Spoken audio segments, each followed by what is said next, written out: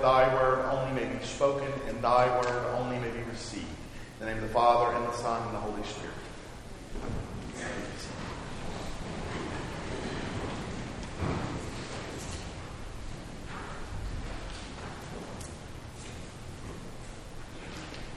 Today, beloved in the Lord Jesus Christ, let us consider repentance. Now, repentance is a major theme throughout the entire record of Scripture. From the fall of Adam and Eve and their expulsion from the Garden of Eden, from Noah and his ark, the flooding of the world, from the call of Abraham and his mission to bring the people of the world to God, from the ministries of Jeremiah, Ezekiel, and Isaiah, all called to preach to the Israelites, repent and return to the Lord God Almighty. And on to John the Baptist, to the voice crying out in the wilderness, repent, the kingdom of God is at hand.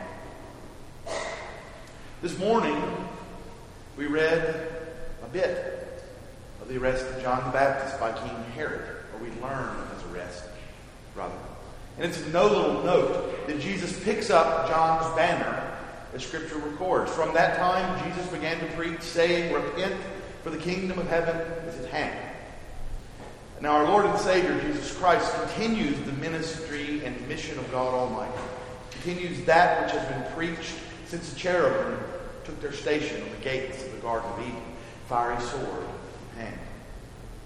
Jesus calls the world to repent through word and action.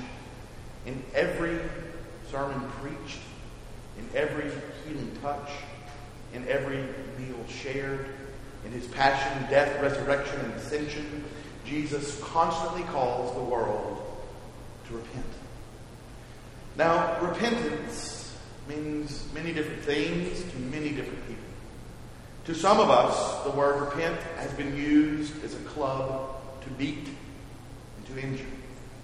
To others, repent is antiquated, not of any use in the modern vocabulary. To others, repent is a foreign word, removed from any sort of genuine or beneficial meaning in our modern world. To others still, repent is a foul and dirty word. The mission and ministry of God has not changed since the fall of Adam. God, through diverse and sundry agents, has continually called us, the world, to repentance. In our own time, in our own day, the ministry and mission of repentance is carried out no longer by prophets or by our Lord, but by the church, the people of God, living in the Spirit of God. We who are called to holiness and righteousness. So, since this is the mission and ministry to which we are all called, and to which we have all said we will give our lives, let us contemplate it. Now, the word repentance itself, as used by John the Baptist, as used by Christ our Lord, is the word metanoia. It's a Greek word. You can go to cocktail parties and tell people another Greek word you've learned. Metanoia literally means to change one's mind. To change one's mind for the better. So in most usages, repentance involves with it a turning with sorrow from sin to God. That is to say, repentance is the process of turning away from things that destroy soul and body, that harm soul and body, to God, who heals soul and body, to God who is love and goodness. So the mission of the church is to turn the world away from things that destroy and hurt, turn them to God. Turn them to God who is love and mercy and life and health and wholeness. Now, probably the best place to look at the process of repentance, of turning to God, is in our liturgy of baptism. And this being the season of Jesus' baptism by John in the River Jordan, it's helpful to look again at our liturgy. In baptism, there is a cleansing. There is a turning in the truest sense of the word. We are cleansed of original ancestral sin. We go down into the waters of baptism and die with Christ, and we rise anew to eternal life. We are given the gift of the Holy Spirit who lives and dwells within us and gives us the things of God, grace. We are given eternal life and love and mercy and peace and joy. When we are baptized, we formally go through the process of repentance and amendment of life in the liturgy itself. We formally and publicly go through the process of changing our minds for the better. Now, when looking at the liturgy of baptism, the liturgy proper begins with a scary thing, an exorcism.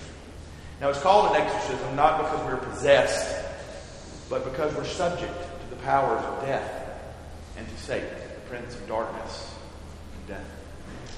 So if we look at the exorcism in the Book of Common Prayer itself, the priest asks several questions. Do you renounce Satan and all the spiritual forces of wickedness that rebel against God? Do you renounce the evil powers in this world which corrupt and destroy the creatures of God? Do you renounce all sinful desires that draw you from the love of God? Now, to note that these things are identified, named, and publicly and formally renounced. And in that, these things are cast off, cast out, and cease to have control over us.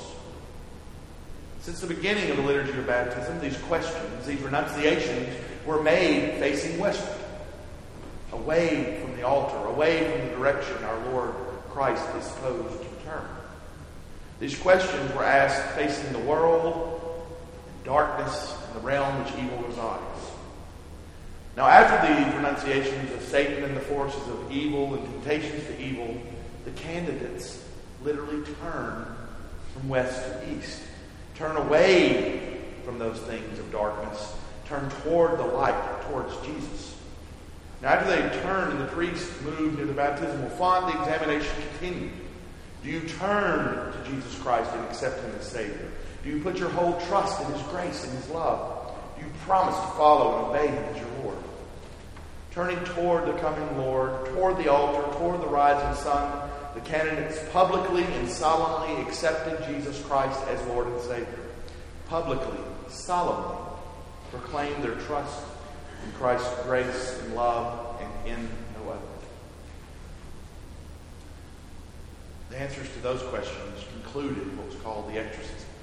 Now, while admittedly this exorcism lacks a sort of wow factor, there's no head spinning, levitating, or green slime, that part of the ancient liturgy was and is one of the most powerful, meaningful things we do as a church. We turn from death to life. We turn away from death, both spiritually and physically, towards life and mercy and love and forgiveness. It is a powerful, moving moment that no special effect will ever trump. That is repentance. Turning from death and evil, turning towards God. Turning towards the goodness and mercy and love of God and away from death to life. Repentance is turning from an individual life where one is concerned only with self to a life in Christ, a life lived in community, to a life lived as part of the body of Christ. This, beloved, is our mission. This is our calling.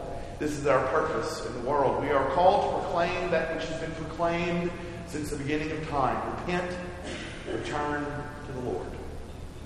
Repent of evil and death, and turn to life, to love, to goodness.